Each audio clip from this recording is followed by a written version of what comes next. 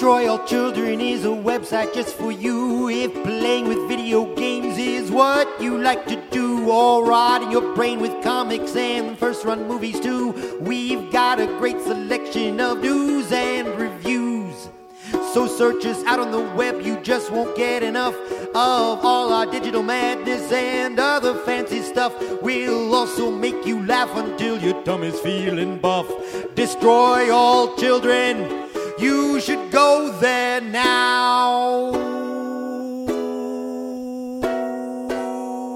Yeah. Hello and welcome to Destroy All Children. Knowing me, Larry Davis. Knowing you, George Brundle. How are you doing this week? I'm doing pretty good. I poured some coffee inside of my soda because I heard that everybody was getting way into that. I think you misunderstood. Terrible. I don't know how people can drink this shit. It's just absolutely awful. No, you're supposed to go to the store and they have pre-mixed Coke coffee in cans, and you go get that, and then you slurp it down like a real freak. I'm sorry. I'm supposed to go to the store, and spend money on cans of drinks that are already pre-assembled for me. Well, what are you recording this podcast from? The fucking Ritz-Carlton over there? Yeah. I don't got any money. I spent it on fucking Shin Megami Tensei shit. Again. Well, yeah, again.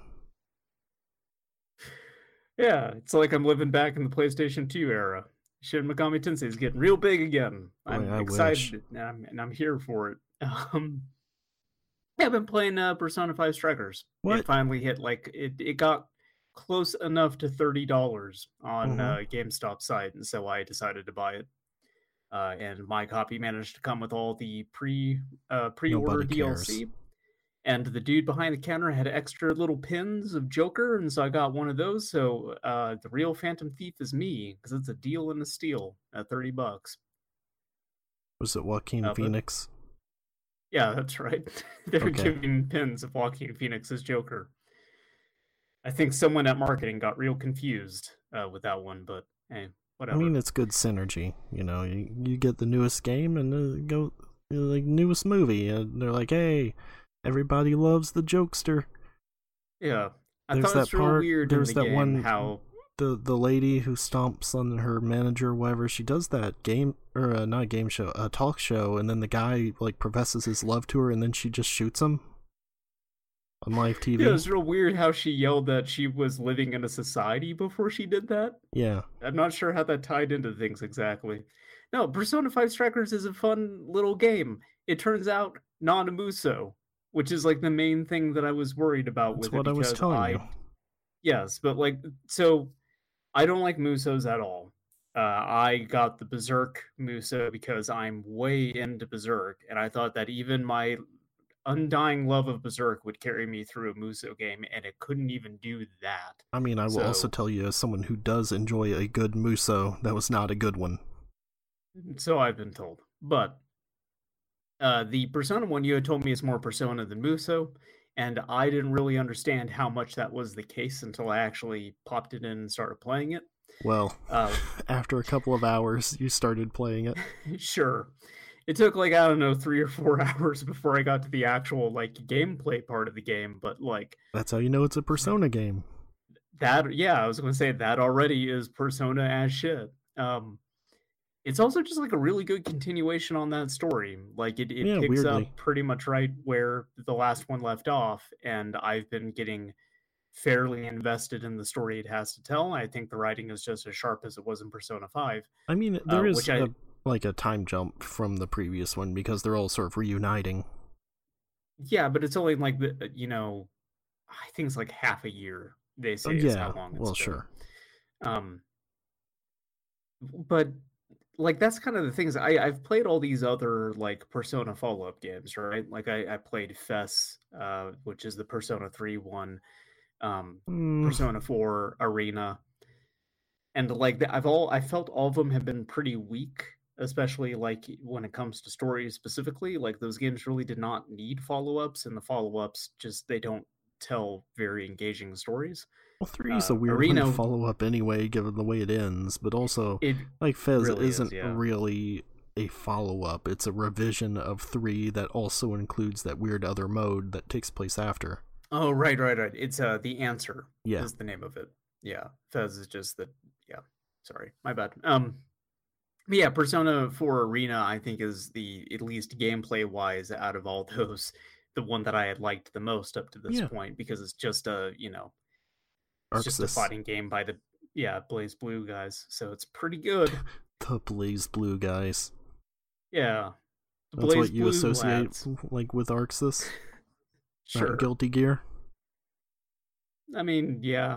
But like at this point, Guilty Gear for me is more like modern Arc System works. I know they worked on it beforehand, but like the shift from doing purely 2D graphics to this like kind of it's 3D, but it looks very much 2D. I don't know. There's two different eras. I'm sitting here like Walter White across the table from you. I have no idea. I'm just trying to get the fuck. I'm trying to just. I just want to get the fuck back to Persona 5 Strikers because I got a lot to say about it. So my problem with the game was that I was thinking about it like a Musa way too damn much, because I think like it's a bit deceptive in the early portions of like the actual like gameplay, where you are just going into large crowds of like pyro jacks and just mash the attack button and you'll do totally fine. They kind of gate you off with the game's own version of like a Matador fight and try to like tell you, no, this is not the way you're supposed to be playing the game. You should try something different. Which, to those who don't know, in Shin Megami Tensei 3 Nocturne, Matador is kind of an early sort of mid-boss who sort of acts as a gate, like to teach you how to actually play the game. Yeah, through most of Nocturne up to that point, you can just get away with using whatever spells you want or just relying on physical attacks, but Matador is there to teach you, no, you need to use debuffs and buffs because they are valuable in this game, and also you really need to pay attention to elemental affinities because you are either going to get stomped by having the enemy gain turns on you, or you will be able to like steamroll them by taking advantage of their weaknesses. And that is what Nocturne is all about. It's what most SMT games are about, is carefully managing your team composition, your buffs and debuffs, and taking advantage of weaknesses and blocking against your own like elemental affinity weakness shit. I mean, well, really, the thing with Matador is it's mostly about the buffs and debuffs, because by that point you would at least know the elemental stuff. But in most RPGs, buffs and debuffs are a waste of time and usually not worth using. Shin Megami Tensei, no, absolutely not. Use them all the time. Use that stuff. Yeah. So in Persona 5 Strikers, there is a mid-boss. Every time you go into one of these dungeons, there's basically this mid-boss that exists outside of the dungeon, which you need beat to get a key to unlock the actual boss gate. And so that one, like, Scott Steiner over here. That one actually, like, beat me quite a bit. Like, I game over to maybe 3 or 4 times on it, and was still not kind of piecing together exactly what I needed to do. But when I got to the actual boss of that area, like, I game over it maybe 8 to 12 times, to the point that the game is like, hey, you sure you don't want to, like, maybe play this on easy? Because you kind of suck at it. Well, did you? No. Oh. I'm not doing that shit. I wanted to get all the trophies, and I wasn't sure if that would invalidate them. So I was like, I'm not bumping this down.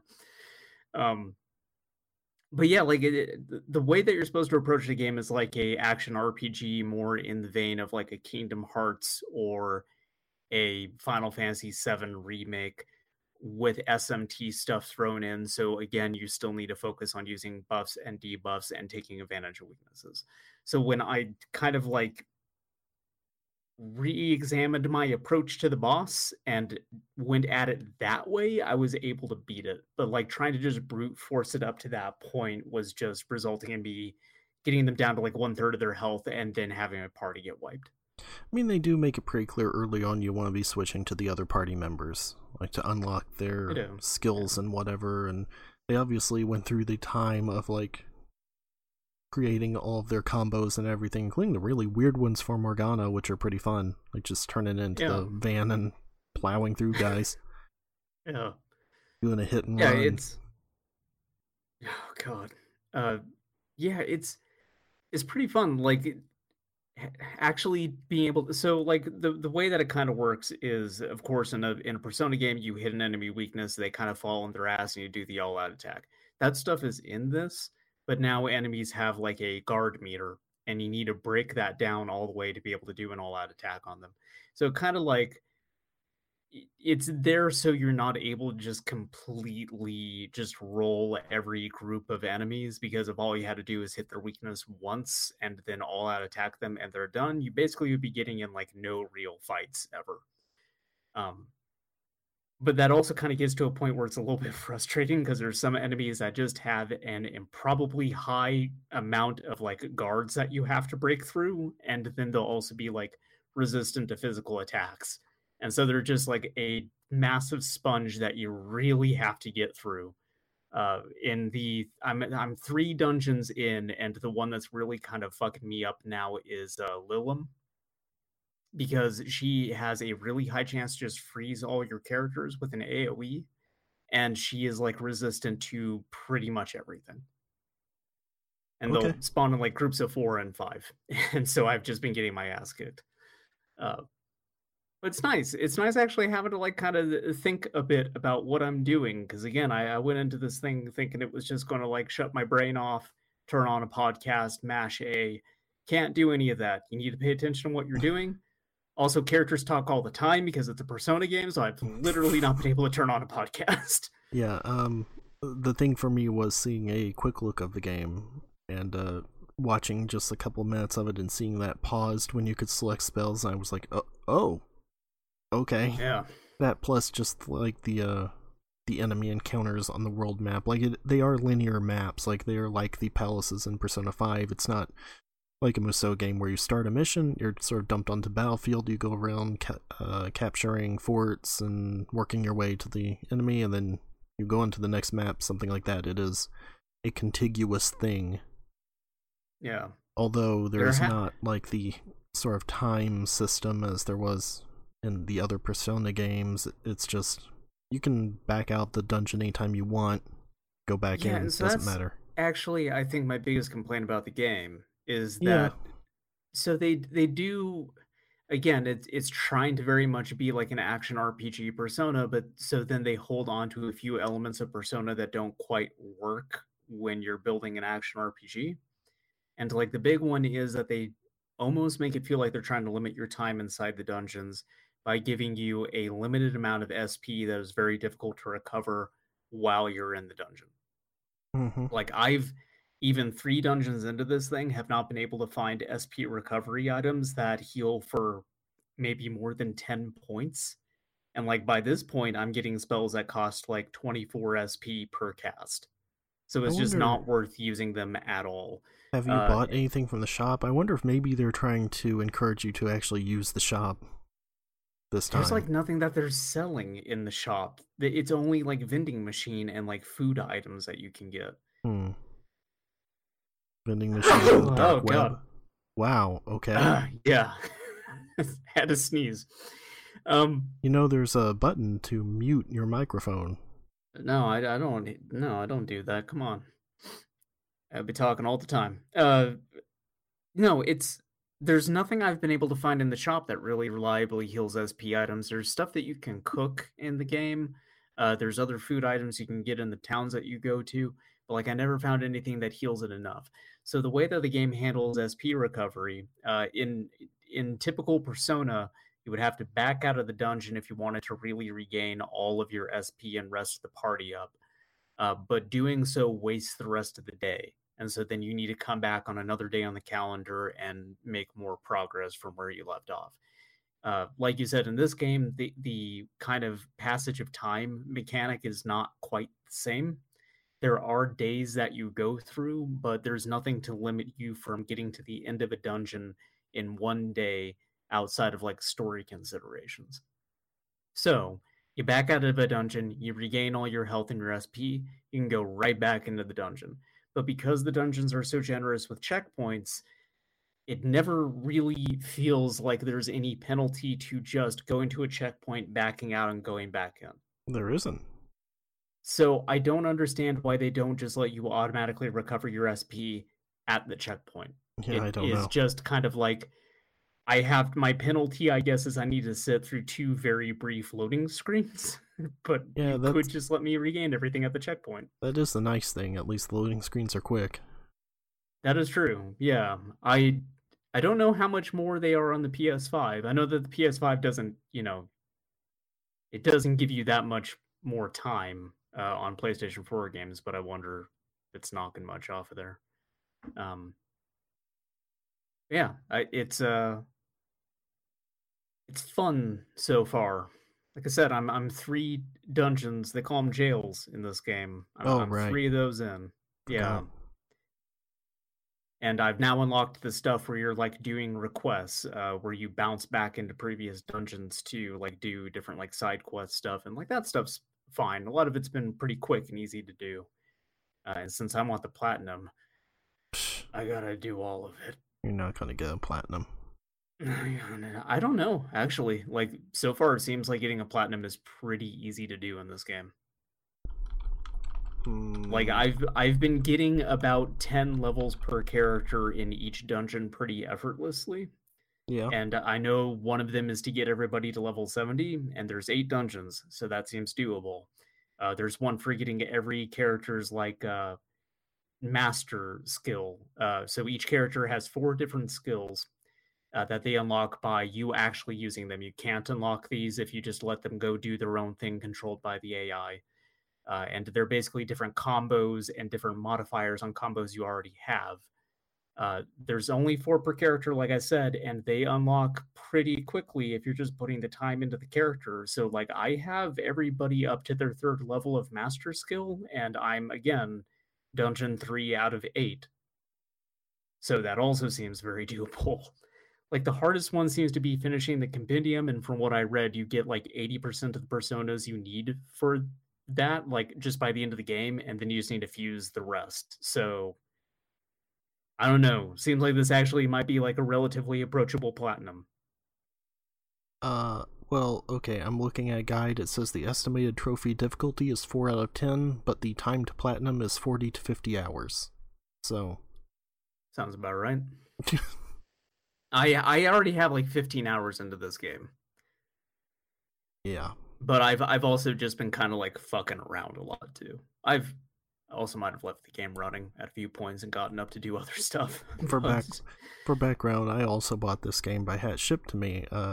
George is a freak who was like, I have to have something to play this weekend. I have to. And so he rushed out to GameStop to pick it up and was freaking out if they would have it before he left for work, as if that mattered, because he could just get the next day when he was off of work. I was foaming at the mouth. I needed something idiot. to play. I needed something to play, Larry. I finished Pilot Wings 64, and I didn't want to start Wave Race. All right. I needed something to play, and now I have something to play. Are you done with Persona? Yeah, I think so. I was going to mention that I do like how the shop is now an internet shop that uses cryptocurrency on. Yeah, buy a gold bar. Yeah, freak out about I think that stuff's pretty good. I also wanted to say that good. Sophie, and then you got the other guy, some detective. Wolf. I'm blanking on Hasagawa, I think is his name, but yeah, so. He's just ultimate dad guy / cool detective that nobody trusts, even though he actually seems pretty trustworthy. I like how I'm a little further. I will say that in true like Lupin the Third fashion, they do have to work with the inspector investigating them, and instead of calling him Pops all the time, they call him Gramps. But I still like that they refer to him in an endearing yet also mocking way, like they would in Lupin. That's good. Yeah. Also, I really like that the second, because, like Persona 5, the dungeons you're going in, they're people who are in the real world are causing some sort of like harm to others. and it's due to some sort of like past trauma that has shaped them into this monster that they are now. So you have to go into their jail, you have to confront their shadow version, and have them undergo a change of heart in the real world. The second guy so far is basically just Ernest Cline. He's written a really shitty book that's just full of pop culture references, and everyone loves it, except for your party who keeps trying to read it. They're just like, this fucking sucks. And so you need to go in there and figure out how he's basically brainwashed everybody into liking his awful book. That's cool. He turns into a dragon with Dio hair and does a Dio pose. It's great. This game is wonderful. I love it. Okay. Yeah. I also played games, if you have any interest in hearing about them. Not really, but why don't you talk about them anyway? I mean, you've spent 20 minutes on Persona. I did.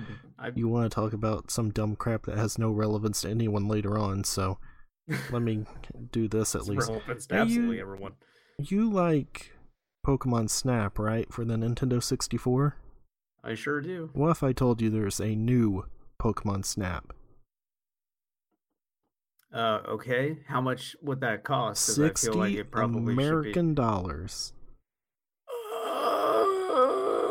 Don't worry, wait for a sale. Get it for $55. Anyway, so new Pokemon Snap I played some of.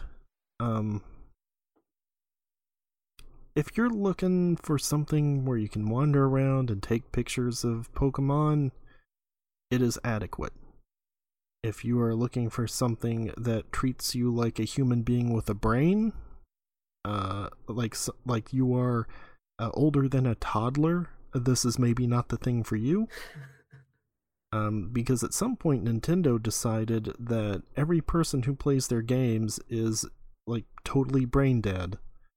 I mean, I've seen Nintendo fans post on Twitter, and I don't think that's necessarily an inaccurate estimation of what they're dealing with. But even so, you don't need a tutorial for press A to throw apple. Well, sure, I don't. You don't.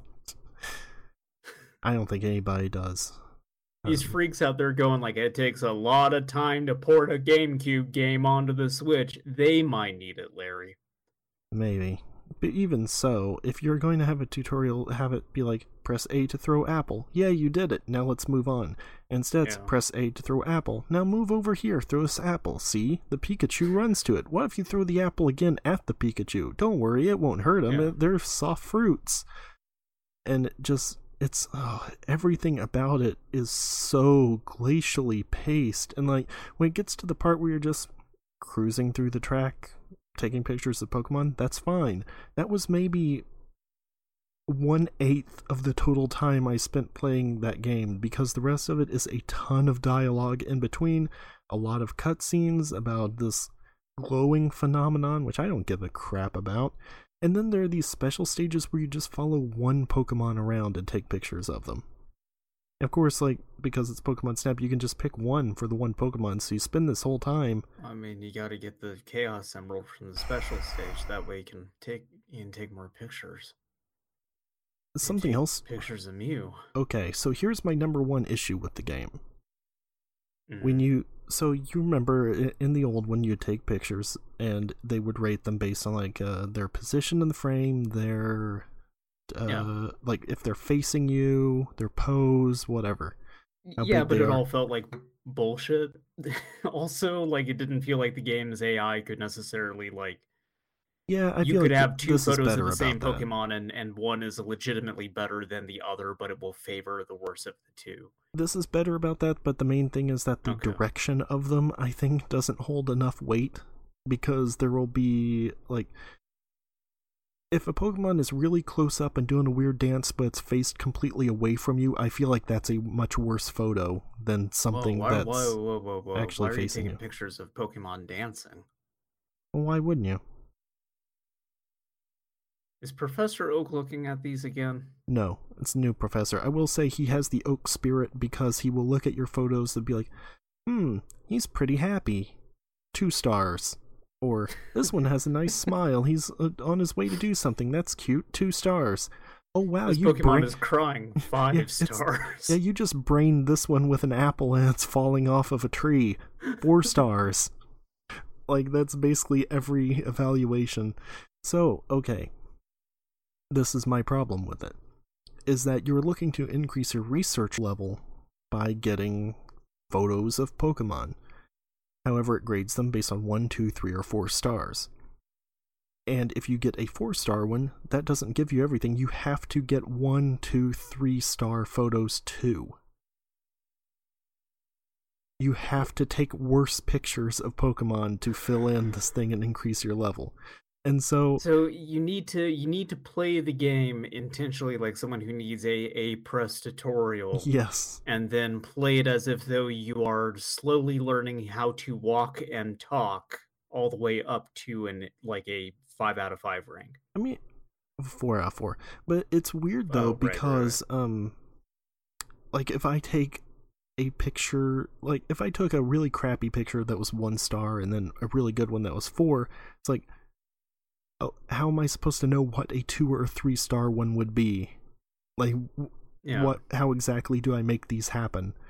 Of course, the answer is you just take a bunch of pictures of everything, and it hopefully will tell you at the end when you're selecting what photos to submit to them, like what their star rating is. It doesn't tell you what their actual score will be, but that does help a little bit. I didn't realize that until pretty late into when I was playing it.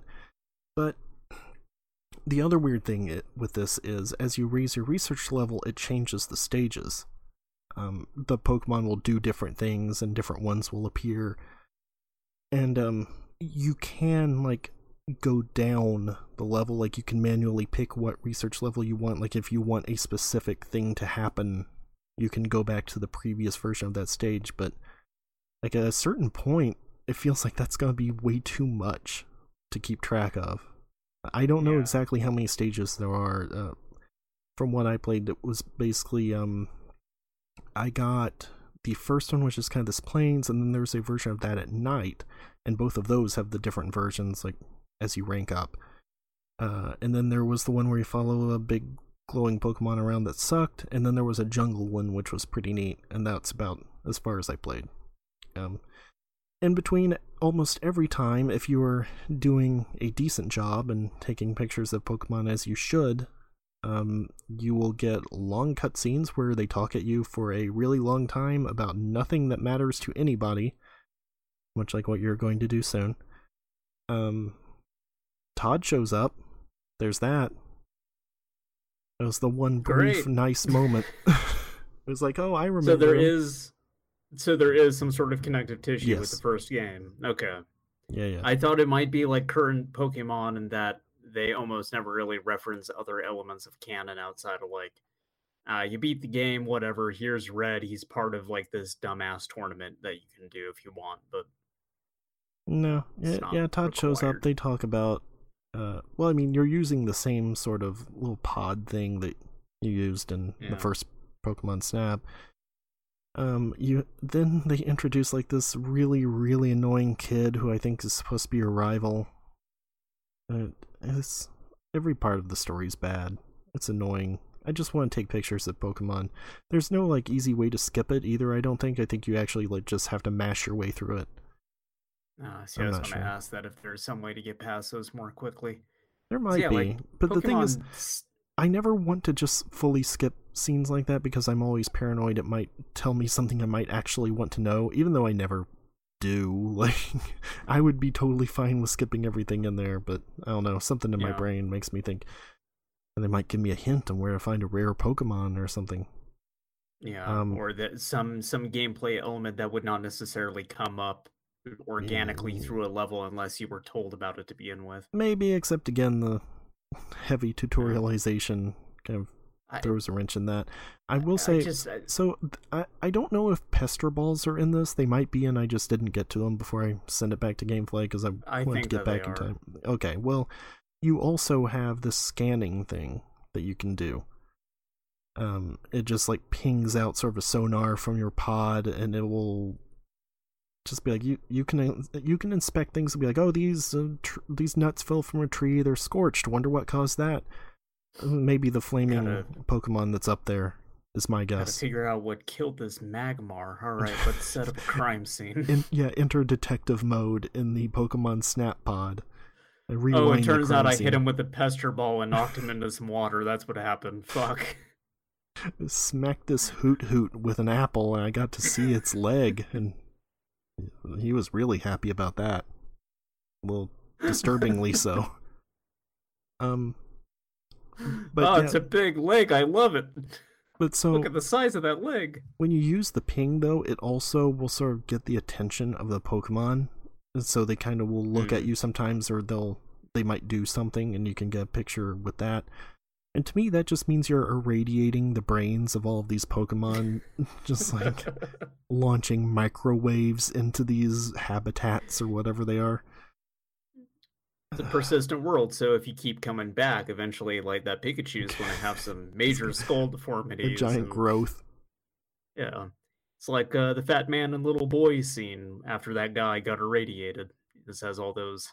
looks real fucked up in the hospital. You've not seen that movie, have you? No. What are you talking about? Okay. Fat Man, Little Boy, it's a movie about the creation of the atom bomb. Oh, okay. And well, I figured that because I know those are the names of the bombs. So, are you familiar with the Demon Core? No. Oh boy. So I'm not going to get into it too much and sidetrack this here, but part of the experimentations, part of the stuff that they were doing for that involved a core that, like, they would kind of split down the middle and then sort of test how much radiation was giving off as the two ends met. And there was a lab accident, and one of the guys ended up smacking the core so it would break apart and avert a gigantic fucking disaster. Because if those touched, I think it would, like, explode or something. But by doing so, he became massively irradiated and, like, died a short while later. Like, body got horribly fucked up from it. Well, yeah, I bet. Yeah, so that's what I'm referring to. Okay, You just have, like, your own little demon's core inside of the device. Yeah. You're just shooting it like a beam at all these Pokemon. Well, no, that's the thing. It's not even a beam. It's just like a pulse around you. So like, it's just indiscriminately That's nuking worse. all these Pokemon. Just affecting the plant life too. Mm-hmm. Water's irradiated now, so anything drinking out of it's going to get sick. Should have named my character Duke Nukem. That would have been pretty good. Would have been great, yeah. If only you knew. Those Pokemon are gonna pay for shooting up my ride. This little pond that Duke's taking pictures out of? Yeah. Oh, it's great. This is a way better game. Get Bandai Namco and Nintendo on the phone. We got something to pitch them. You get the Gardevoir dancing and goes, "Shake it, baby." Oh no. Anyway, that's Pokemon Snap. If you have a whole lot of patience more than me, go check it out, I guess. I don't know exactly how much is in there, but you can take pictures of Pokemon. I feel like Duke would be into the weirder, more abstract Pokemon. Like, that's what would do it for him, and less the humanoid ones. Like, what, Trubbish? Yeah. He'd be into, like, some weird filth play shit. Unknowns. Like, Trubbish would be... Oh, God. Yeah, sure, you don't know what they are. That's what makes it so kinky. Mm-hmm. Look, I'm just saying that...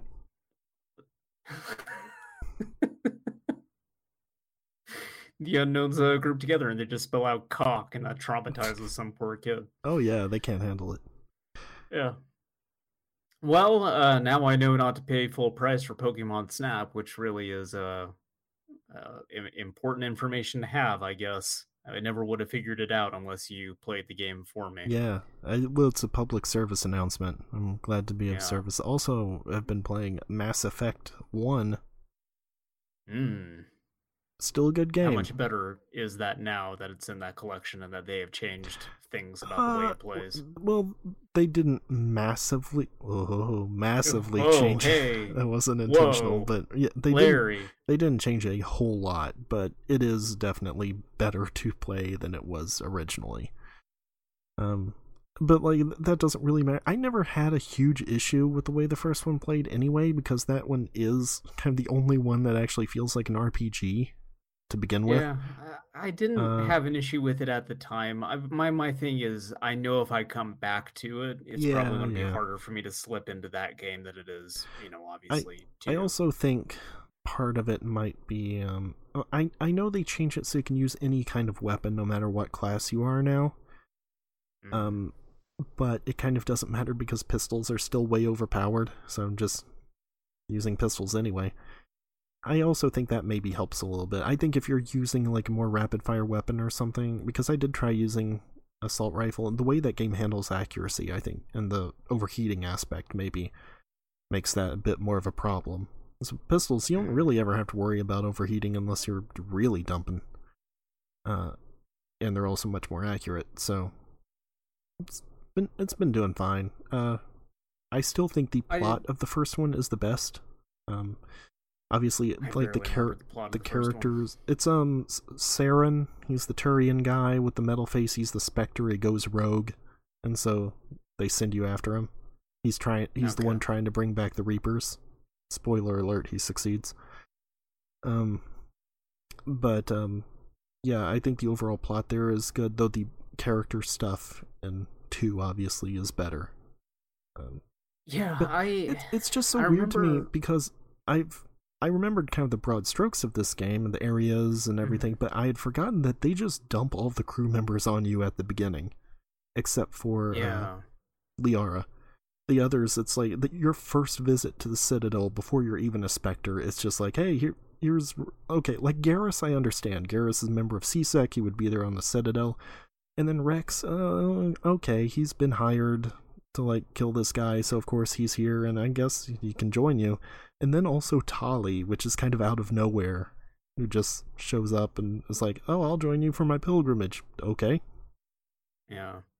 I remember, here's what I remember about the first Mass Effect. Yeah. You couldn't just hit a button to snap to cover.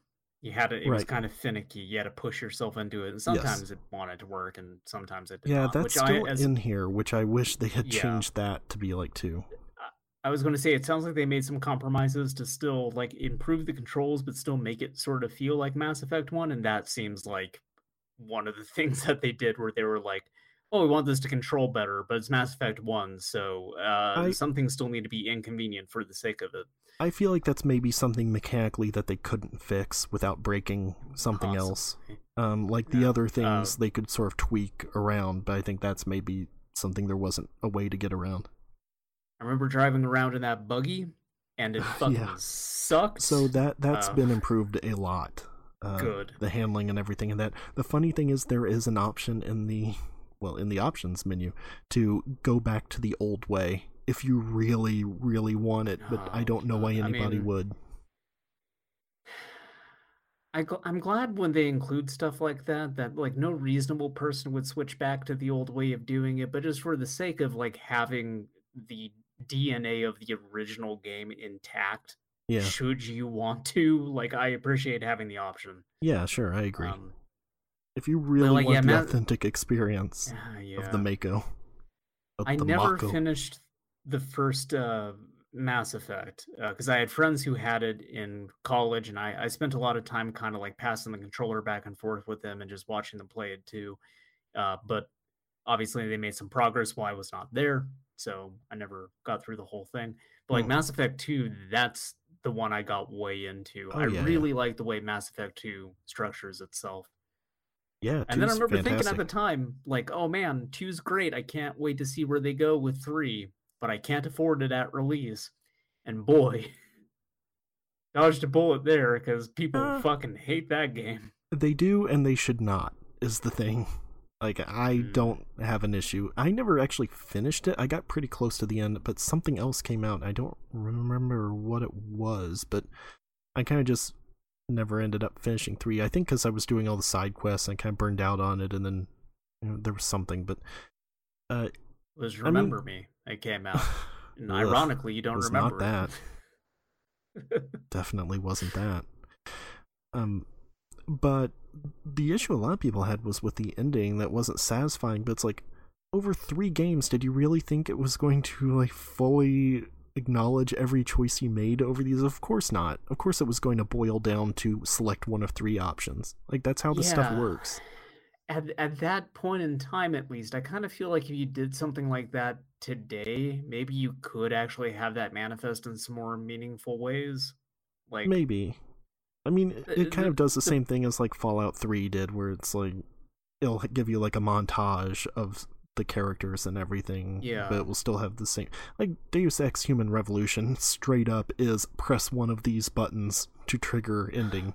Boy, yeah, it is. And then it telling you up front, like, this is the ending you will get. Like, here's a little sneak peek of the ending that you're going to choose. Hey, I'm Dr. Steve Brule. I'm here with a sneak peek of Deus Ex Human Revolution. That's right. I drank this coffee and soda, and I feel bizarre. So, were you holding it up like to show the listeners? I am. Yes, look, I told you it's making me feel fucking weird. I heard it clank down on the desk after that. Why would I do it again when we're talking about how weird of a thing that is for me to do? Anyway. Okay. Yeah, I kind of want to pick up that collection, but then at the same time, like, I know that there's like weird performance stuff with it on the PlayStation. For whatever reason, it's framey on the PlayStation, which is all right. I mean, I get. It seems like it's because of backwards compatibility, because it's not actually a PS5 or Series X app.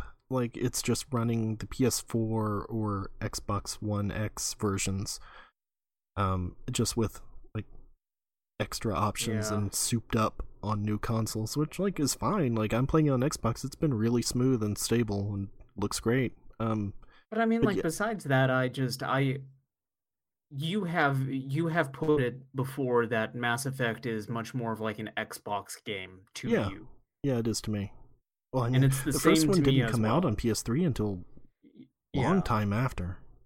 But like, I'm right there with you on that. That for whatever reason, that series is a game that has become like intrinsically linked to Xbox as a brand for me. So playing it on a PlayStation would almost feel weird. Yeah, and I'd rather wait until I get my hands on a Series X or something down the line and play it, because I'm sure by the time that happens, it'll be dirt cheap anyway. Yeah, probably. So, what I was saying about 3, though, was that I think their decision to change the ending is a mistake. And that is the kind of thing that led to release the Snyder Cut. Like, entitled fan bases getting what they want is never a good thing. Never acquiesce to your fan base. I think is what they changed wasn't even that much. Like, I think that was maybe when they added the thing that was like the Fallout montage of this is what happened to so-and-so and things like that. I think that's basically all it is. I don't know.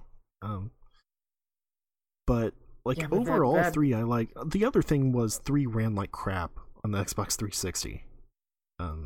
Some areas in particular, I remember there were some like where you were in the dark and you have flashlight, and that really killed the frame rate. That actually might have been why I stopped playing it. Didn't they shoehorn in some multiplayer thing in that too? I say there was a multiplayer mode in 3.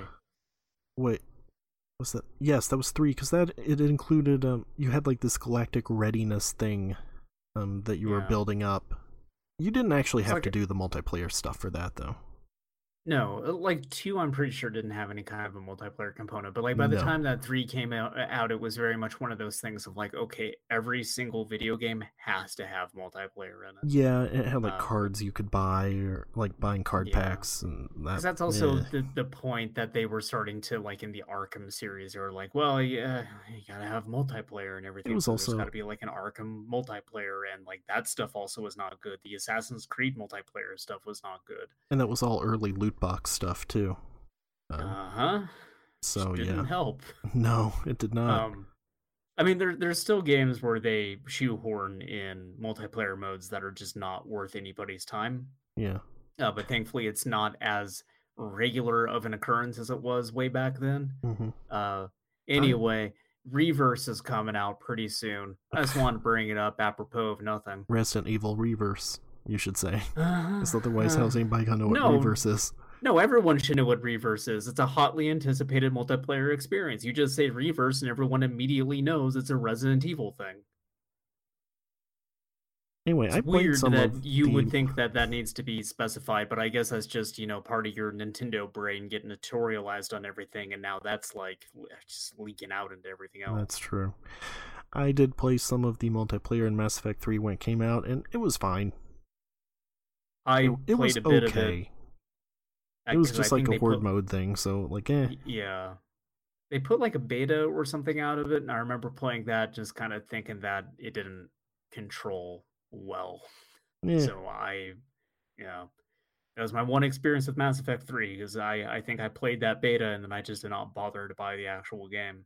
So like I kind of want to get that collection so I can sit down and like go through Mass Effect 3 finally, Yeah, like and finish up three's good. 1. It's not as good as 2, but like it's definitely worth playing.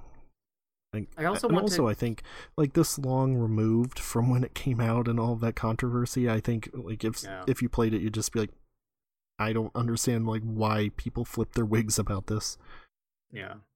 I also want to play Mass Effect 2 again because when I originally played that, of course, for anyone who doesn't know, which I don't know who that person is at this point, the way that 2 structures itself is you're gaining all your party members, building an affinity with them, and then at the end of the game, you do this whole mission where your party members can die off unless you assign them to very specific roles and have spent the time with every party member up to that point. I did that and didn't have anybody die on me. Yeah. And I really want to take a second pass through that game where that mission goes fucking horrible, where I'm just the worst version of Shepard that I could possibly be. Oh, I would not. I'll bother me with any of my team members. I have no idea who was good at what. I just assign them all willy-nilly and everyone fucking bites it. That's how I want to play that game. It was that. It was both what you assign them to and if you buy the upgrades. Like Garrus has the upgrades for the ship that you need to buy, like shields or whatever, I think. Yeah.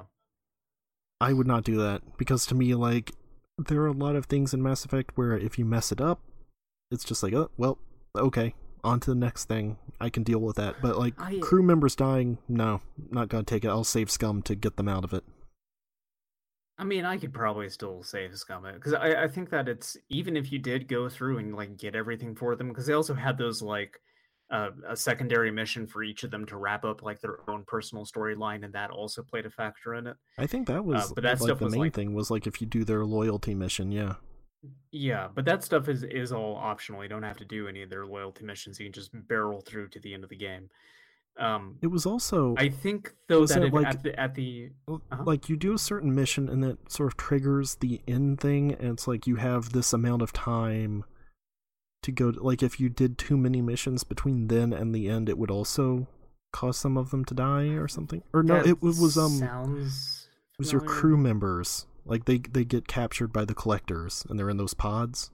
I think if you spend too long, like they just end up getting liquefied. Something like that, yeah. Still, like from what I recall, even if you go through and you do all the legwork to like level them up and get all their upgrades and everything, if you still just assign a few of them to the wrong role, they'll still die anyway. Oh yeah, they will. And like that's more what I'm talking about, because at least then like you could save scum it, just make a save before the start of that, and then just for funsies, see how bad the mission can get fucked up by you just making the wrong call constantly. That was what happened to me, I think, the first time I played it, and I did just reload a save because like a couple of them ended up dying because I didn't put them in the right role. I remember the main thing is like they want somebody to like make a shield, and for that you kind of have to use Jack or Samara, and I think the one for like there's like a group of survivors that you have to have escort out, and I think basically the only character to use for that is Mordin because he's not good at anything else. That's what I remember anyway. Like that's nice of Shepard giving him something to do though. Like if they ask for someone with leadership, I think you use Jacob or Garrus. Yeah, makes sense. Yeah. Anyway, how did you deal with the end boss of that game, by the way? It's been so long, I don't remember. Don't remember the giant baby Terminator? Well, I do now, so I think it was probably something where I intentionally tried to forget about the giant baby Terminator until a certain asshole brought it up to me. Look, you made it through House Beneviento like 4 times. Not well! Well, I made it through it, but I didn't have a good time. Well, that's behind you now. Just hook me up to a fucking heart monitor while I play that part of the game and watch it go nuts. Anyway, I'm having a good time with Mass Effect. For 3 games, $60, not that bad, I'll say. Yeah, they're especially decently length games from what I remember too. Yeah. They're not super long, but like they're not crazy Persona length, that's for sure. No, but they're not. They're a Shin good length. Megami Tensei Nocturne, where the average completion time is between 80 and 100 hours. Yeah. Yeah, that'll show up in the mail by the time this podcast is done. I can't wait. I'll get it sometime this week. We'll see. Eventually, I'll try not to spoil SMT Nocturne for you. Yeah, this game that is now ancient.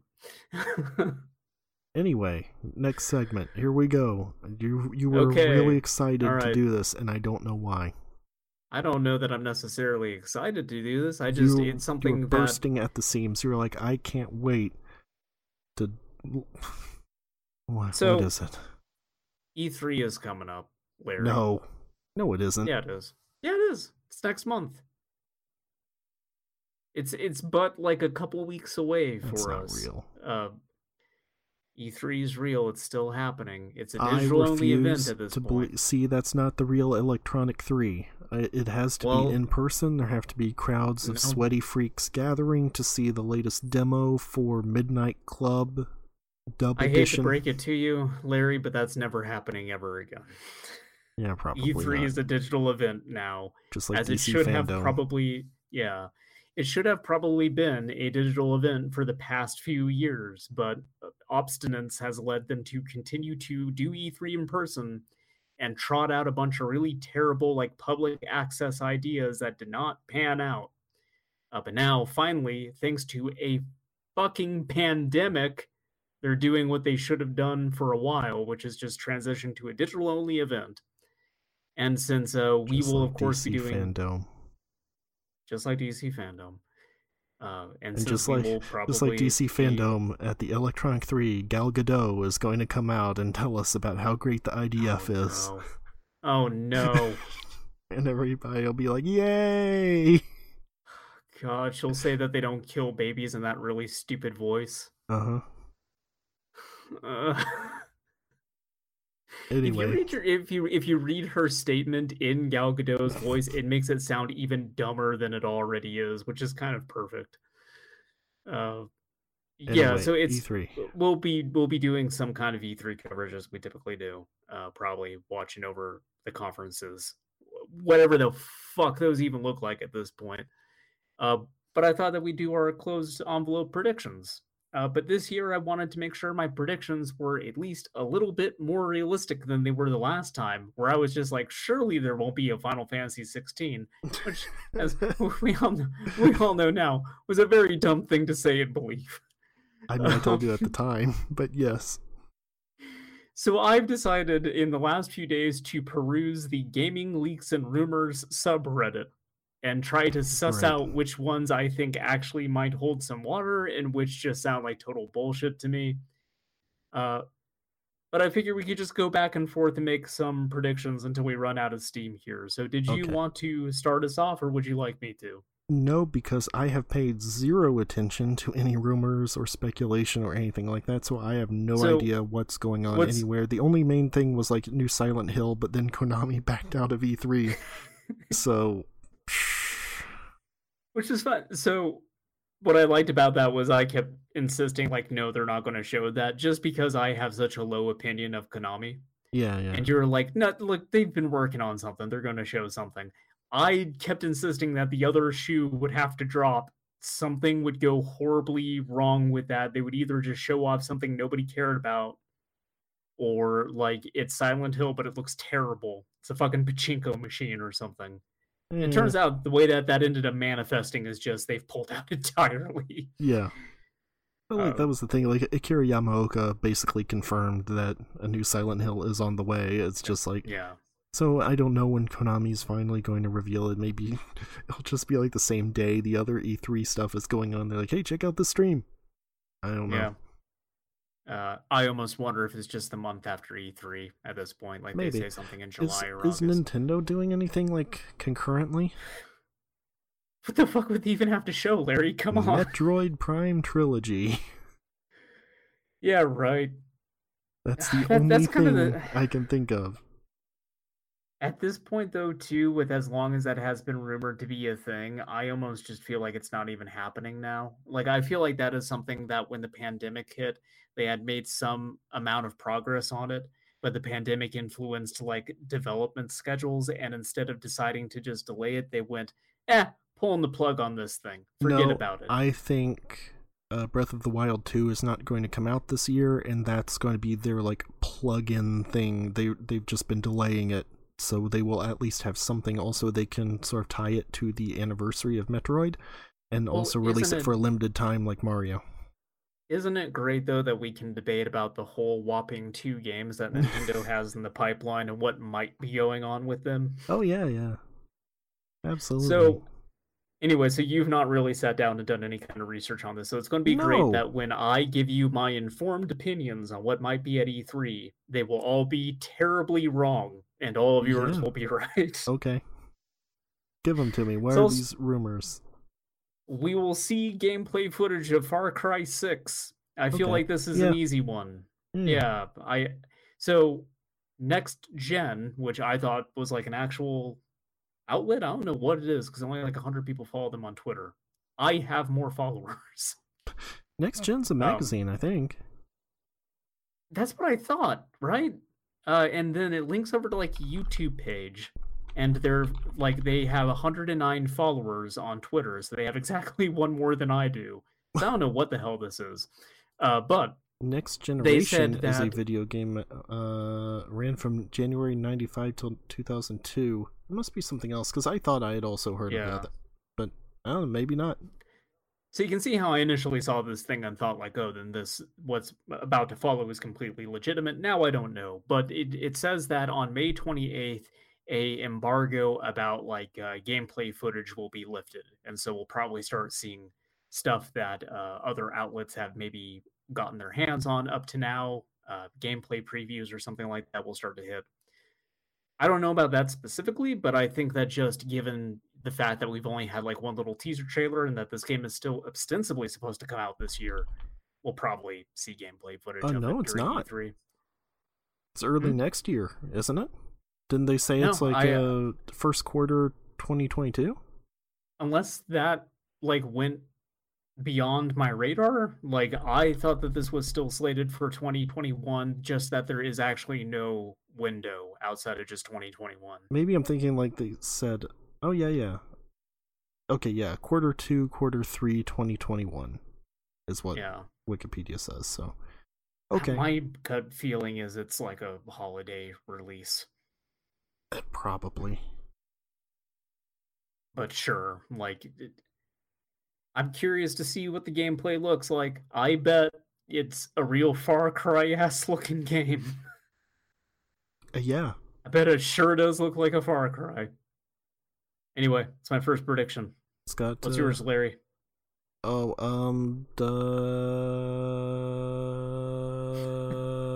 Infinite date. Yeah, that makes sense. And more gameplay footage. Sure. They will show off that it looks better than it did. I bet they will really want to do that. Probably. Even though, again, I don't think it necessarily looked that bad to begin with. No, I didn't either. Just very weirdly up in arms about that one character model that you're never going to actually get that close to in the actual game. Weird thing to get hung up on. Yes, it is. All right, my next one is that. So this is a bit weird. I was thinking last night how we're definitely going to get Final Fantasy VII Remake Part 2 footage, because they put out those like screenshots of them working on the game like not long after they put the first part out. So it just kind of seemed like, yeah, of course, like by this point they would have something more substantive to show for it. But now, according to a thread on Reset Era, they are not going to show Final Fantasy VII at all. They will instead be focusing on the other Final Fantasy stuff they have in the pipeline, which is, of course, 16, which I do think we'll probably see more of that because it's been a year. There's also been a rumor going around over the last day that Ninja Theory is working on a like Souls-esque remake of the first Final Fantasy. From what I was reading, it is Souls-esque only in the sense that it's like it's that kind of game, but it's not hard to like that kind of game. The thing I read specifically pointed to Fallen Order. Fallen Order like it'll be kind of hard in places, but yeah. But it's still more like, yeah, they're making it more accessible. It's going to be more like that than a, you know, like Lords of Shadow thing. In Fallen Order, a lot of the difficulty in that is being distracted by how bad the main character's animations are, and just being like, what is this guy doing? I don't know how to control him. He's just flailing around. But my prediction is we probably won't actually see anything of that game because I imagine it's still pretty early in development. Yeah. We'll mostly just get 16. Maybe they'll mention it. Maybe they'll do like on the screen. It's just like, we're partnering with Ninja Theory for the next Final Fantasy experience or something like that. Mm-hmm. But I think that's all we'll get. Okay, my next prediction: Elden Ring gameplay and date. Well, that probably game just this doesn't year. even exist. So wasn't there that? There was the leaked gameplay footage that came out like from a trailer. I accidentally went live or something. I didn't even see that. It's a guy riding on a horse and dragon comes by. It looked kind of like Witcher 3. How long ago was this? You're asking me to quantify the passage of time, which is not something I'm good at. A few months ago. Okay. I'm gonna say probably near the beginning of this year. I still just refuse to believe that Elden Ring exists. I guess this is going to be this year's Final Fantasy 16 for me, where I insist that we are not going to see anything from it. I think we'll. I think it'll be out this year. Now that I've drawn that line, we will definitely see footage of Elden Ring. It was 2 months ago. Okay, I'll have to look at that after this. I did not know that something actually leaked from that. As far as I know, it's legit. It looked like it, but who knows? So my next one is for a game series that I know you care a whole lot about, so I'm just going to ask that you bear with me on this. Souls? No. I think we're going to get a whole lot of Sonic the Hedgehog bullshit this year. When was the last Sonic game? It was Sonic Forces, so that was 2017? I was guessing 2018. I know it's been a while. It's been a while. It's been around for a series that has typically had one new release per year, despite the fact that nobody is asking for that. It has been like a surprising amount of restraint on Sega's part. They've been kind of pumping the brakes on Sonic for a bit, which is a good thing. They Sonic had that Forces, fucking racing game. Ugh. Sonic Forces was 2017. I should not have doubted your knowledge of Sonic release dates. But... Well, also just like me weirdly being able to call like rough release estimates on like old stuff, games and consoles. But yeah, so it's been a while. You already did it, so it just kind of and I don't know why I bothered to. They have been mentioning for quite a while now that they have stuff that they want to announce, but the pandemic and everything, of course, has kind of delayed those announcements. So I think it's all going to boil over at E3. I think that this is probably the point where Sega is going to have more to say about what's going on with what used to be their flagship franchise until now. It seems like that's just Yakuza. Turns out they're making Sonic into an RPG again. Yes! I hope all the music is MIDIs like the last time. Oh god.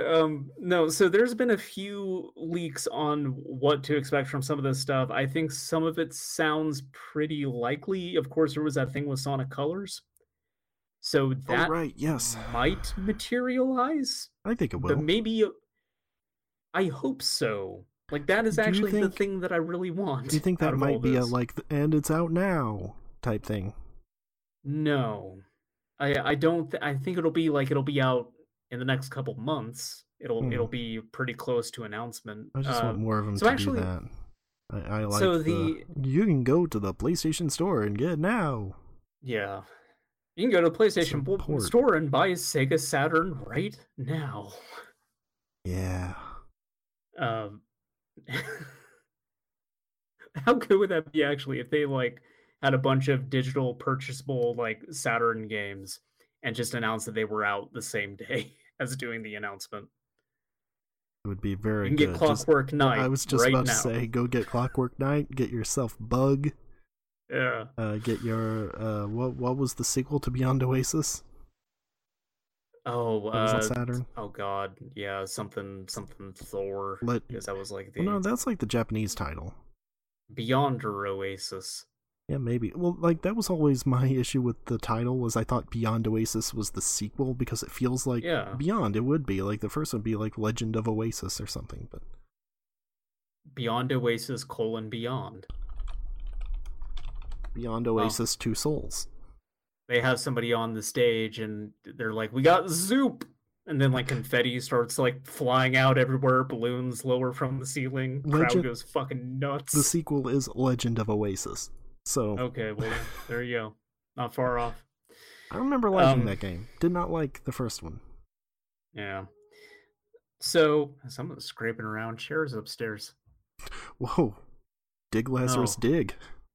Yeah, I'm in a Nick Cave song, which means I'm probably going to die or get some sort of sexual disease.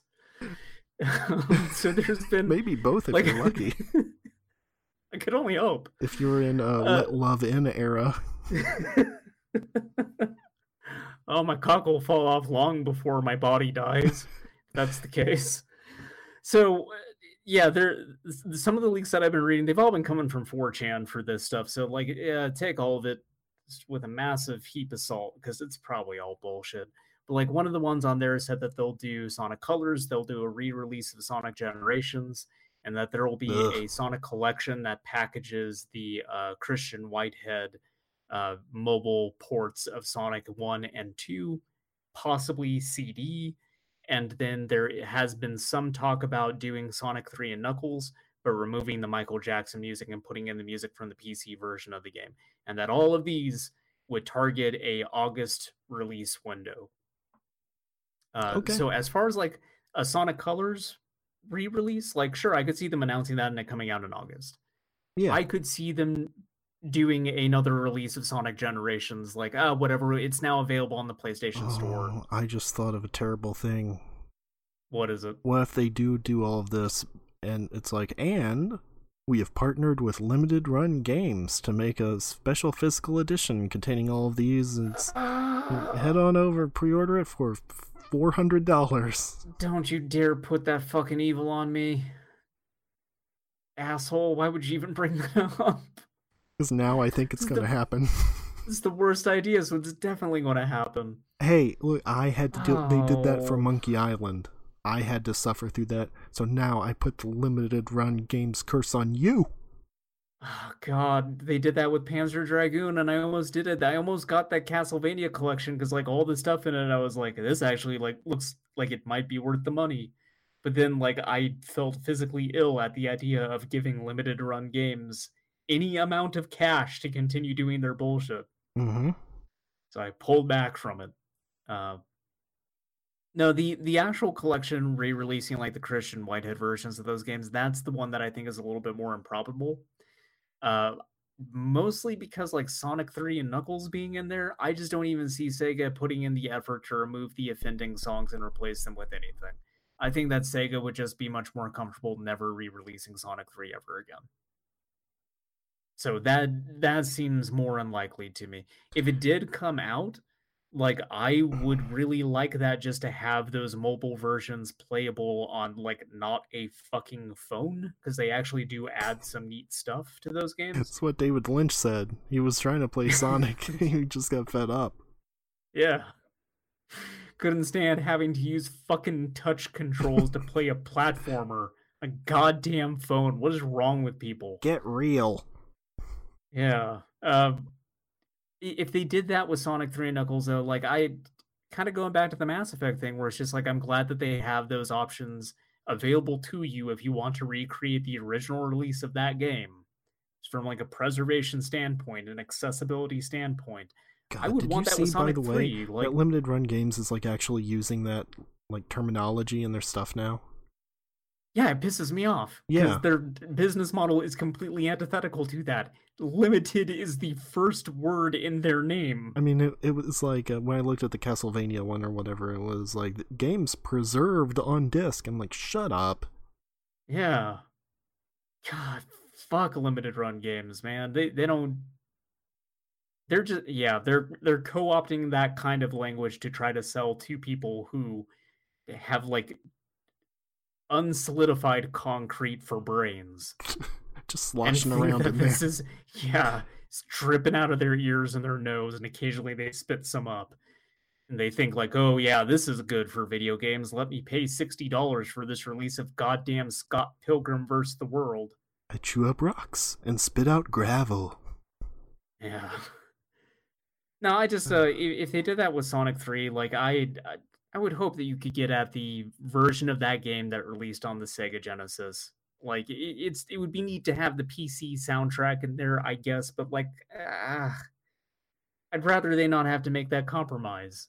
Just pay the money to be able to put the game out the way that it released on the Genesis. Just fucking do it already. Is that actually the issue, or like can they not actually like pay them? I don't know. Like it would just be his estate that they have to go through at this point. Well, that was why I wondered, because isn't the thing that like it's not official? Like he didn't sign anything with them or something like that. Yeah, I'm not too sure with all that stuff, like legally how it shakes out completely. But like if it was like an unofficial thing, then wouldn't they also be able to just release it without having to deal with any of that? They never signed him on. It's like, okay, well, because his estate are a bunch of jackals who would pounce on it immediately. I guess. But that's the thing. Like, I feel like they would have to come to some sort of agreement with them. But I don't know. Even then, there's the whole thing with the Jetsons, not the Hanna-Barbera cartoon, but the band with like their one song being in that, and that is maybe the better instance of, oh, this is literally just the song. Yeah. It's in the game. Outside of the Stranger of Moscow thing, but like even then with Sonic 3 and Knuckles, like that's not in it. They use a different in track. So yeah, I don't know, but it is just like, it's weird because it's not like Sonic 3 is inaccessible. If anything, it's too damn accessible. Like you can find that ROM basically everywhere. There was that Sonic 3 Air like HD version somebody had put out. So you know, it's not like that's going to be lost to time or anything like that, but I would still just hope if you're putting that game out again, like, be nice to have the option to swap through the soundtracks or something. I don't know. But anyway, I'm not sure that'll even come out. That's the one bit of this as far as like doing collections of Sonic games where I'm not sure if that's actually going to pan out and be a thing. But apparently they'll have their next 3D game to show, which I think that tracks. Some of that ended up like lining up with previous rumors that the next game would use a different voice cast, and then there was that thing with like the voice of Sonic, he left. So maybe that stuff's true. I don't know. Anyway, it's been my Sonic corner. Yeah, of course. Start on Sega's Sonic, got some shit. Stop. They're Beyond Sega's Good and got Evil some shit they're 2. working on. Oh, you think we'll actually see that? Yeah. Michel Ancel is gone. They are going to crank that thing out, and it's going to suck. That is my prediction. Will they bring out Joseph Gordon-Levitt again? No, yes, of course not. Good. I wish they would, but I do not think they will. What if they did, but he's just in the Bruce Willis makeup from Looper? He just pretends to be Bruce Willis. We're filming Looper 2. Please join our Looper 2 assets website. We need your help to make Looper 2. He's wearing a hat that says Looper 2 still looping. I got the Looper 2 release date tattooed on my shoulder, guys. This is legit. It's happening. Yeah. Bring back Peter Moore. Just have him do that, but for Beyond Good and Evil 2. I want Peter Moore's body looking like some Memento ass shit. Just every single inch of him is covered with release dates for video games. Yeah. So Here's my next one from Wired Up Report. Dragon's Oh. Dogma 2 is in development. Whatever happened to Deep Down? Didn't they have a beta for that and it got canceled? It's deep down in the trash, deep down underground, Larry, because so. we ain't ever seeing it ever again. Oh, well, I was going to add with Beyond Good and Evil 2, I think they're going to scrap like all the multiplayer aspects and everything in that. It's just going to be like a regular single player game because that was an insane prospect that they'd never be able to finish. Well, they also, like, Ubisoft had that thing where they said that they were scaling back some on like AAA games. They'd still be doing it, but they wanted to focus on some more like indie stuff, smaller projects. And so, like, I wonder, kind of compromising with that vision, like that business plan, that maybe they would scale down Beyond Good and Evil 2 to some degree to make sure it can actually like fucking release as a video game you could pay money for. Yeah, maybe. Yeah. But also with Dragon's Dogma, the rumor is it will use the RE engine, which I feel like, sure, of course it will. It's a Capcom game. Sure. Capcom is making a new game at this point. It's using the RE engine. Which, I mean, hey, that would be a good looking Dragon's Dogma. Yeah, and it would run smoothly, unlike the original Dragon's Dogma. Well, if you have an Xbox, if you have a PlayStation, all bets are fucking off. Don't turn ray tracing on. I think the version, didn't they re-release it on PS4? I think that one works fine. I don't know. I don't know. I didn't go back to it. I don't know.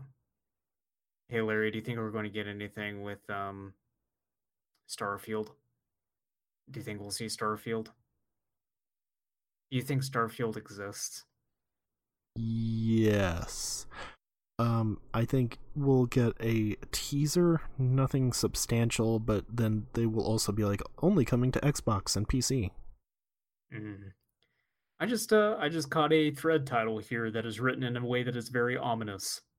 Nintendo patents, and then in all capital letters, generating implicit ratings for video games using external metadata.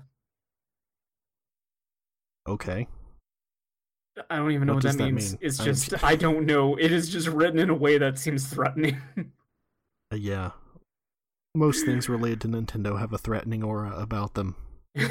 That's true. There was also a good, there was that other thing about like Sony games on PC, right? How there was a bunch of titles that people were finding in that thing and going like, oh, it looks like they're going to be porting this. Yeah. Because I have a list here that has a bunch of those, and I wonder if those are part of like E3 announcements of like, yes, we're porting these. But Days Gone, The Last of Us, God of War, Spider-Man, Uncharted Collection, Ghost of Tsushima, Gran Turismo, and Bloodborne. Do you think those will all hit PC? I think Bloodborne will not. I think that's going to be locked to PlayStation 4 forever. That is also doubtful on Gran Turismo. Until Bluepoint remakes Bloodborne on the PlayStation 6, I think that will forever live on the PlayStation 4. All right. I was curious what you thought of that, because it's something that I've not brought up to you previously. God of War. Get something for God of War trailer, whatnot. Yeah, I saw something about you be playing as his son more in that game, which I think also could pan out. If there's more of a time skip in it, I think they'll let you play as him. I'm trying to remember his name that they used for most of the game, not the spoiler name that they give at the end of the game. Thank you. Maybe Thor just kills Kratos, and then it's like, hey, it's like The Last of Us. I was about to say maybe they do a Last of Us thing where it's just like you get one act into the game, and then it's like, all right, well, Kratos is dead now. This is our big twist.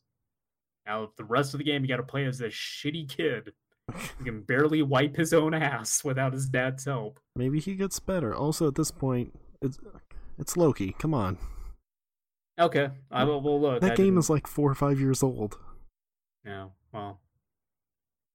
Yeah, I'm quickly looking through some other stuff to see if anything kind of stands out to me as like, yeah, that could end up happening. But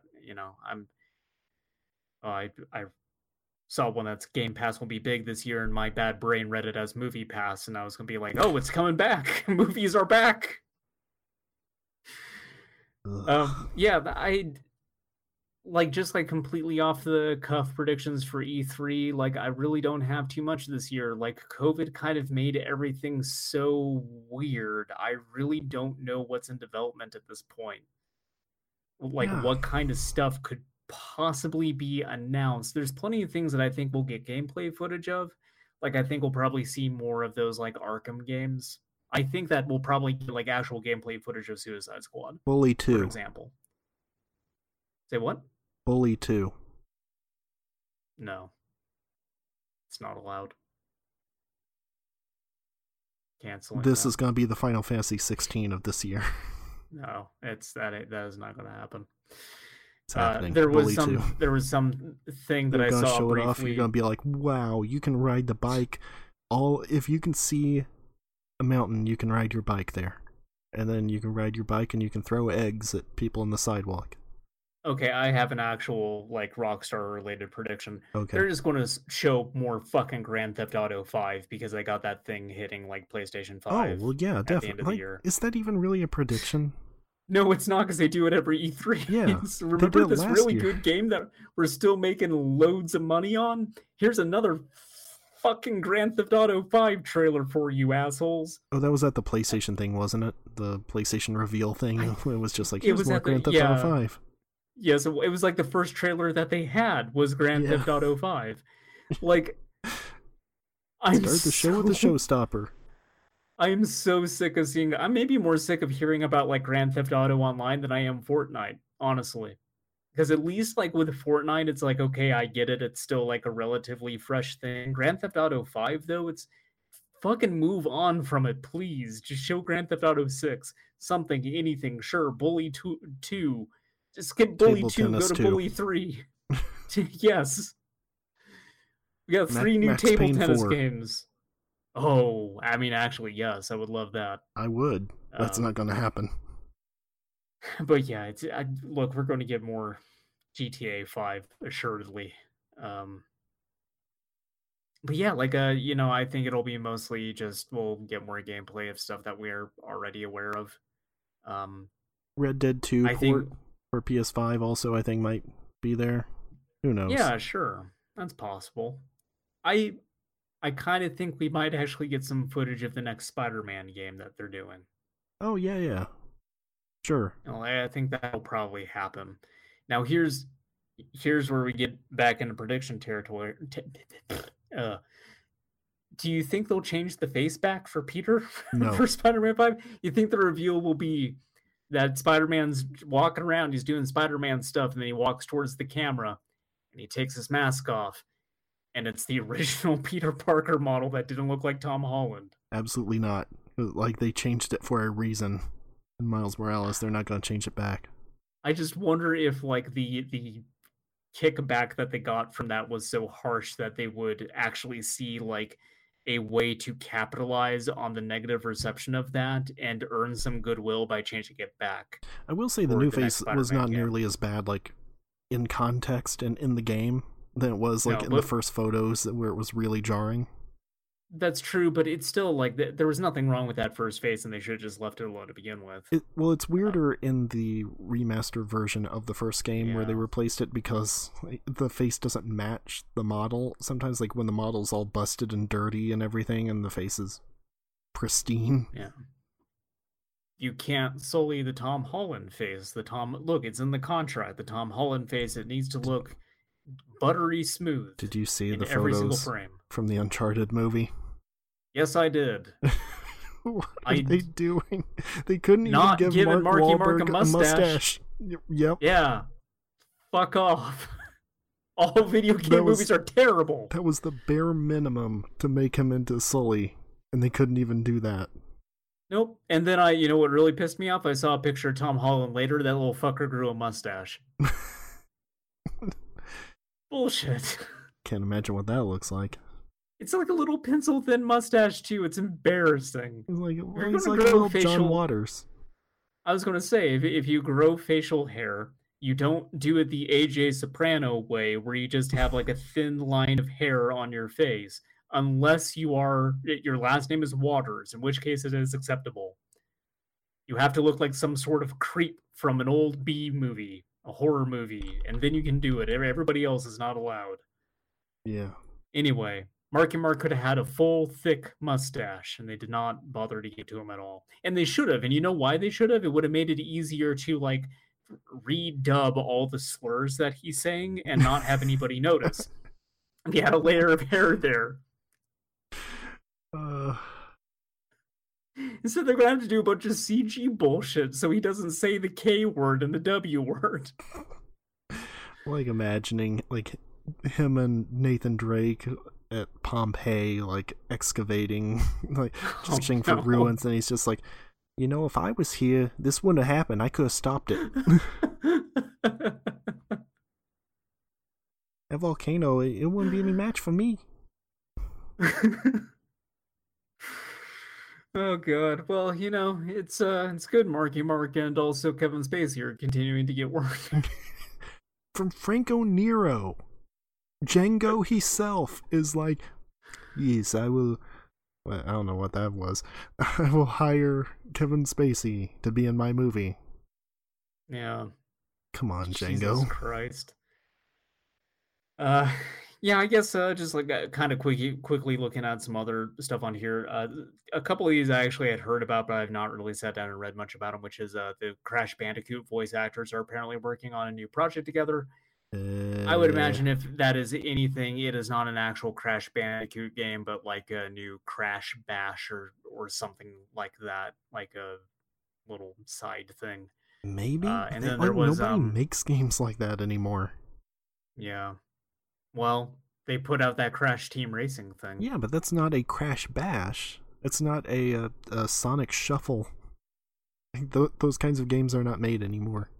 Oh, what if they did a re-release of Sonic Shuffle and that came out with the Sonic Colors and Sonic Generation re-releases?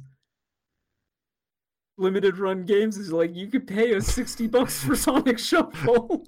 They'd do it too. It comes with a bullet that you can shoot yourself with. Well, now that's a deal. We've engraved a picture of Big the Cat on the casing. Just so when the investigators look over your exploded corpse, they know. Oh god, not to go back to that stuff. There's been rumors about them remaking Sonic Adventure 1 as well. Oh, and I kind of wonder if the next 3D Sonic game is just a remake of Sonic Adventure. Part of me thinks it is. Part of me thinks that they will go back to the well on that because the other 3D games have not been working out for them. Go back to the whale. Here's my bold prediction for you. Okay. It'll be a Sonic Adventure 1 remake, and it will also act as a soft reboot for the franchise. Will he have blue arms? I'm going to say that there is a 60% probability Sonic will have blue arms. Well, you heard and it will here also first. be voiced by Ben Schwartz. Okay, now I'm in. It'll be the fucking worst. What if they brought Jaleel back? Oh, that'd be great. He's busy doing Urkelweed, I guess. Okay, here's what I want. What? I want them to bring back Sonic Man from Sonic 2006. He was the guy that dressed up like Sonic, and you would occasionally race him. And he'd throw his arms back and everything like Sonic. And it was like the one good thing about that game other than the soundtrack. Bring him back for the Sonic Adventure remake. He's voiced by Jaleel White. Jaleel White then does a Blue Kush tie-in product for the Sonic Adventure remake. Where he Adventure lights... remake, get $5 coupon for Purple Urkel. That's right. He does a video where he's like proposing this whole thing. He's pitching it to Kazuma Kiryu, who has now been appointed president of Sega. Chairman, please. And the chairman, I'm sorry. Fourth chairman of the Sega clan. The two of them get high and Kazuma's brain starts to melt from the blue Sonic weed. It's too much for him to handle. He gets smoked under the table by Urkel. All right. All of this is a prediction. I'm making it right here today. I mean, it seems likely. You cut this out, and then when we do our E3 coverage, if it is not in there, you play it the fuck back. I will live and die by these words. That's too much effort. It is. What the fuck was I talking about? Sonic. Oh, right. Apparently Sonic, someone as with usual. CKY. Why was I talking about? Just say Sonic, and there's a 90% chance it's right. Before Sonic is what I'm trying to figure out. Someone with CKY was saying that they're working on a new Tony Hawk game. They're doing music for a new Tony Hawk. I don't know about that. I don't either, considering what happened to Vicarious Visions and Toys for Bob. Like, that seems like it kind of just flushed both Crash and Tony Hawk down the turlet. Did it, or did they take these studios that proved themselves, put them on other games that needed the help, and then passed those IPs knowing they were viable again off to other developers that have not proven themselves to the same degree, who will put out games that are so bad that they then put both those franchises back on ice? I mean, I actually had considered that, like, when the news came out, but I was like, there's no way they would. But yeah, you're right. They absolutely would. Look at Tony Hawk 5. I'm a little unsure with Crash Bandicoot, because I do think that if that is a thing, it is probably not an actual Crash Bandicoot game, but just some sort of side thing in a different genre. But like Tony Hawk, absolutely, they would just give that to some dirtbag studio that would completely shit the bed on it, and then no more Tony Hawk again. So, I wonder. But anyway, that's I think all the predictions that I really got for the E3. So I guess we'll find out in a couple weeks. I guess how hilariously wrong I am. I'm gonna be very. Isn't Sony's thing like next week? Actually, I don't know. Again, I've paid zero attention to any of this. Well, why not? You love video games. I do. Do you want to hear about all the fun games you're going to be able to play? Maybe this year, possibly? Not really, because I will find out eventually. I don't really need to, like, look up information about it now. I've Larry, got stuff to play. Will be it's like 2 weeks. Ratchet and Clank is out. Oh, I forgot to talk about it. I played the remake of Ratchet and Clank. Yeah, we'll do it next week. We're already an hour and a half in, and all the young girls love Valis, so you gotta talk about Valis. Valis time. All the young girls like Valis. I'm not a young girl. Don't care about Valis. You also don't care about Elton John, which is what that joke is from. It's a very good joke, I would say, if you know what it is referencing. Yeah, no, I know. I'm just not going to acknowledge it. Okay. You played that Elton John song for me on the last podcast. That was a different one. Dependency. Like, that's the thing. Originally, it was going to be all the young girls love Alice, and then I thought, save it for next week. But there's this one like right before it that's about getting drunk a lot and being smelly, and so yeah, this is perfect. But the thing is, now because of your various cave-related issues, I'm gonna have to take a different route this time too. Yeah, look. The only part that I don't appreciate is the idea that I'm smelly. I practice good hygiene. I absolutely drink a lot. I drink way too much. I should probably stop, but I'm not going to. Well, it's because you learned from Del the Funky Homo Sapien when playing Tony Hawk. That's right. Yeah, I gotta brush my teeth if I must. Yeah, that's or else right. I'll be funky. Yeah. So anyway, the Valis series is based. The Val series is based on a series of erotic hentai novels by Philip K. Dick. Yeah, okay. They're released by Telenet Japan, a company you might have heard of until they released one too many visual novels and went under. Developed for the PC-88 originally. I played most of these games on the Sega Genesis, except for Valis 4, which is only on, if I remember right, it's only on the PC-88 and the Super Nintendo, so I had to play the Super Nintendo version of it, which I think is funny. The Super Nintendo did not get the other Valis games, but they got the fourth one. So, great. And also, Valis 4 is probably the best one out of the ones that I played, so... That's nice, at least, that Nintendo, got the best one out of the series. I did not play Sid of Valis. I have. Should mention that. That's the one Valis game I own. I have Sid of Valis. It sucks. Yeah, no, it's not good. Like I've played a little bit of it before, so I knew I did not want to go back to it. But I still like that they mistranslated SD Valis to Sid. Yeah.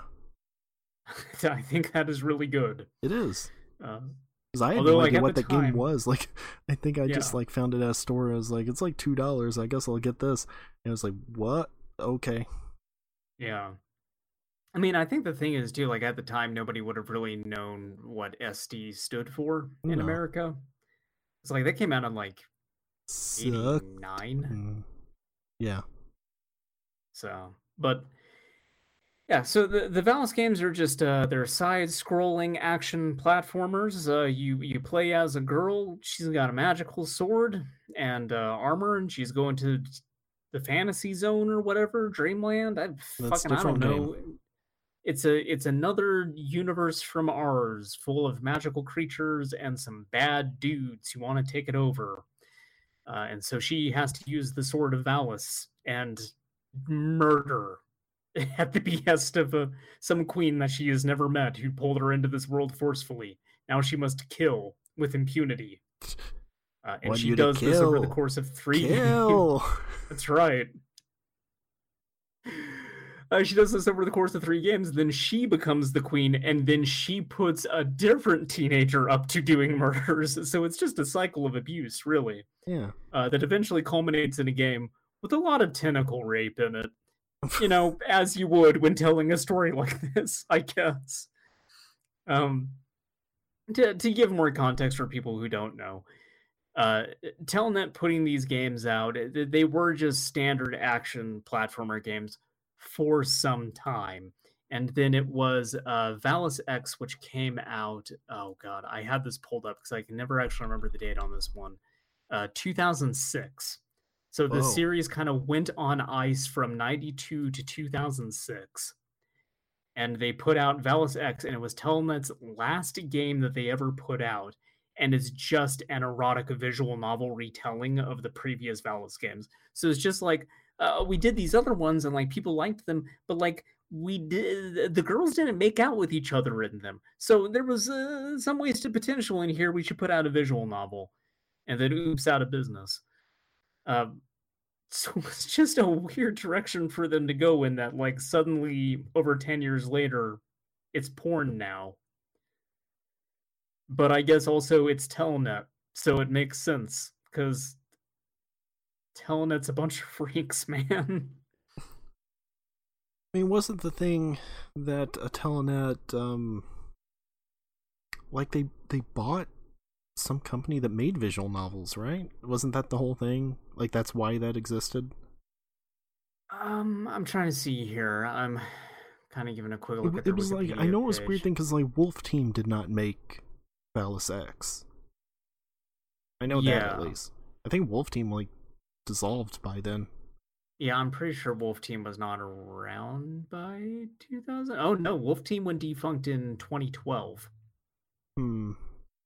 So yeah, I guess that is a little bit weird.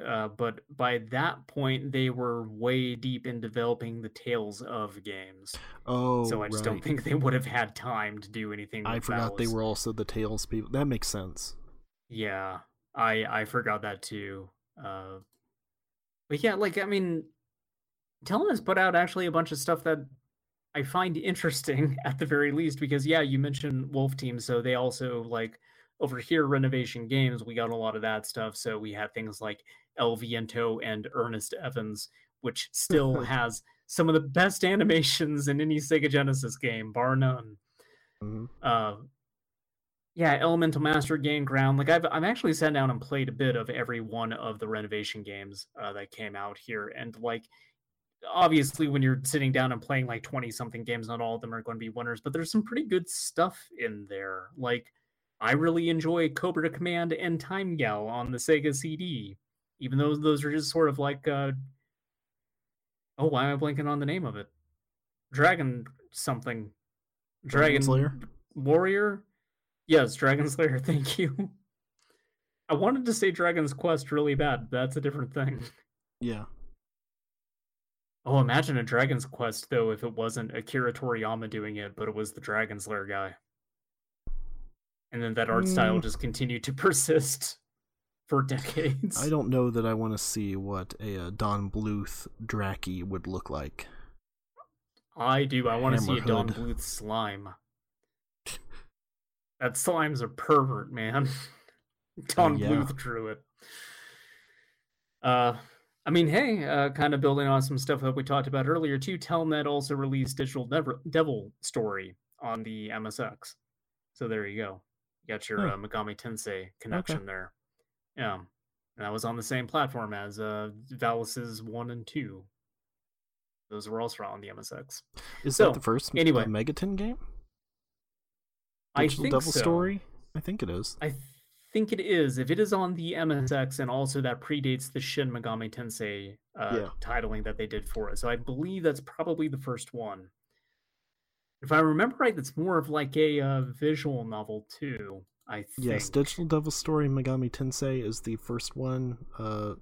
It came out on PC and on NES, it says. So it is weird to remember that all this SMT stuff, Persona, everything originates from a novel. This was all just like the original like Megami Tensei stuff was from a book that a guy wrote in Japan, and then it became a video game, and it really just spun off from there.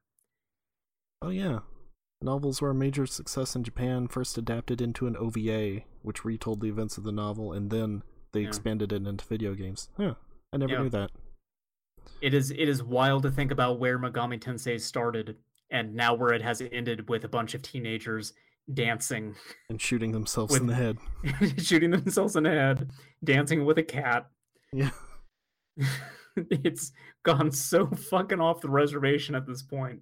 But it's great. I love all of it. I love the early stuff. I love the new stuff. I drink a whiskey drink. I drink a Soma drink. Not enough to deal with the first-person dungeon crawling, though. You can't stand that. Well, no, because they make everything look the same, so I get all turned around, and then I don't know where I'm at, immediately. It's awful. That's why you got a map on the bottom screen. You would not play Strange Journey, which is one of the best Megami Tensei games. If I remember right, they don't give you a map in Shin Megami Tensei 2. Like, you need to pull out some graph paper in the original and ones, figure it out. Yeah, and I happen to not have graph paper on me, so I gave up on that game. I refuse to buy graph paper for the purpose of playing a video game. If I have it on hand, I'll play that game. But guess what? I never have graph paper on hand, so fuck you, video games. Go buy some. No, I refuse. Well, then you're never going to have it on hand if you don't buy it. Do you know how much graph paper is? It's literally several of dollars. No, I don't know. Because I've never had reason to get one, because I've only played the DS ones where it just gives you a map on the bottom screen. I might have bought graph paper when they put out the first Mario Maker to kind of like plan out levels beforehand. Anyway. Well, that's just sad. Clearly, I don't have much to say about the Valuses. Valusi? Whatever. Valleys? They're really just kind of like bog standard run-of-the-mill action platformers. They don't do anything that is particularly exciting or unique outside of having these kind of like anime-looking cutscenes, and even those have not quite held up that well. Like, they look great. I like the quality of the animation and everything in it. I like the art style. But they do that thing where, like, the text comes up incredibly slowly and there's no way for you to fast forward through any of it. Yeah. And so, like, a cutscene that should take 3 minutes ends up, I swear to God, taking closer to, like, 13, 15 minutes to get through. You can get up, go make a sandwich before one bit of dialogue has finished. Oh, just like Pokemon Snap. You'll miss nothing of Glames' master plan for the world of Alice. Glames? Go get a soda. Glames, that's one of the villains' names. Infro Glames.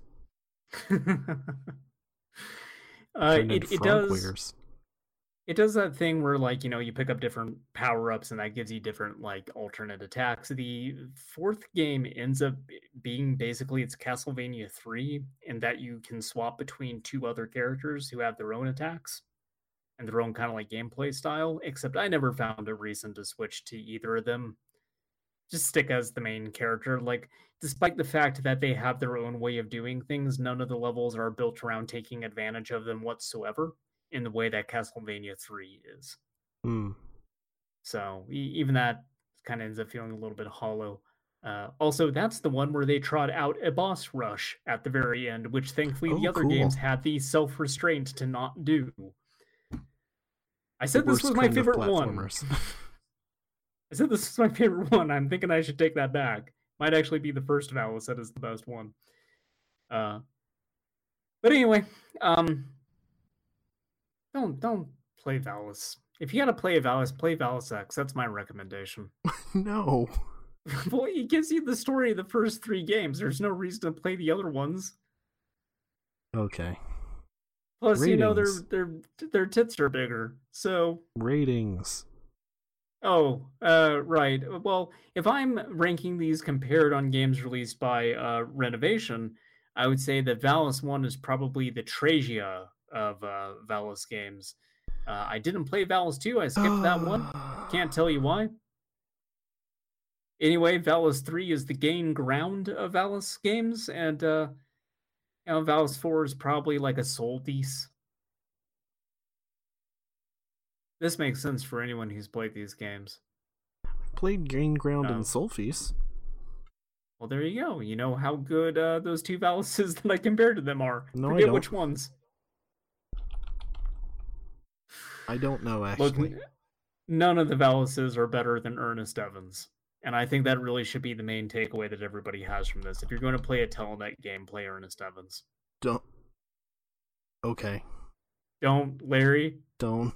Let people find out for themselves, Larry. All right.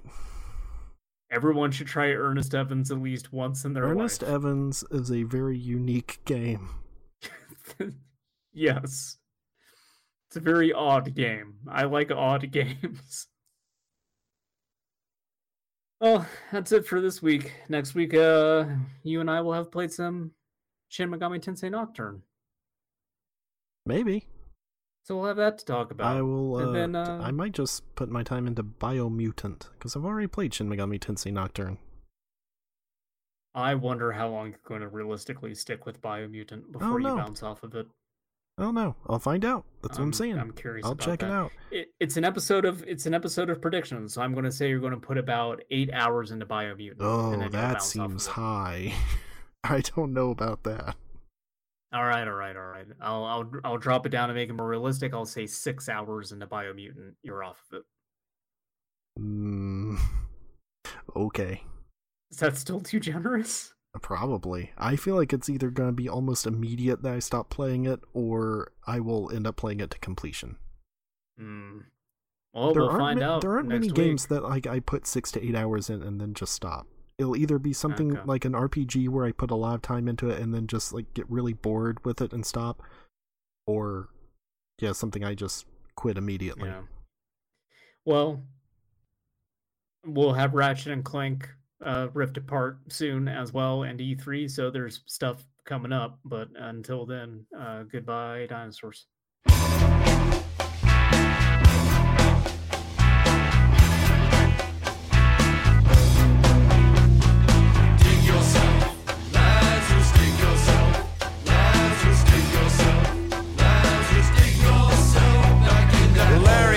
Nest up in the autumn branches, built from nothing but high hopes and thin air.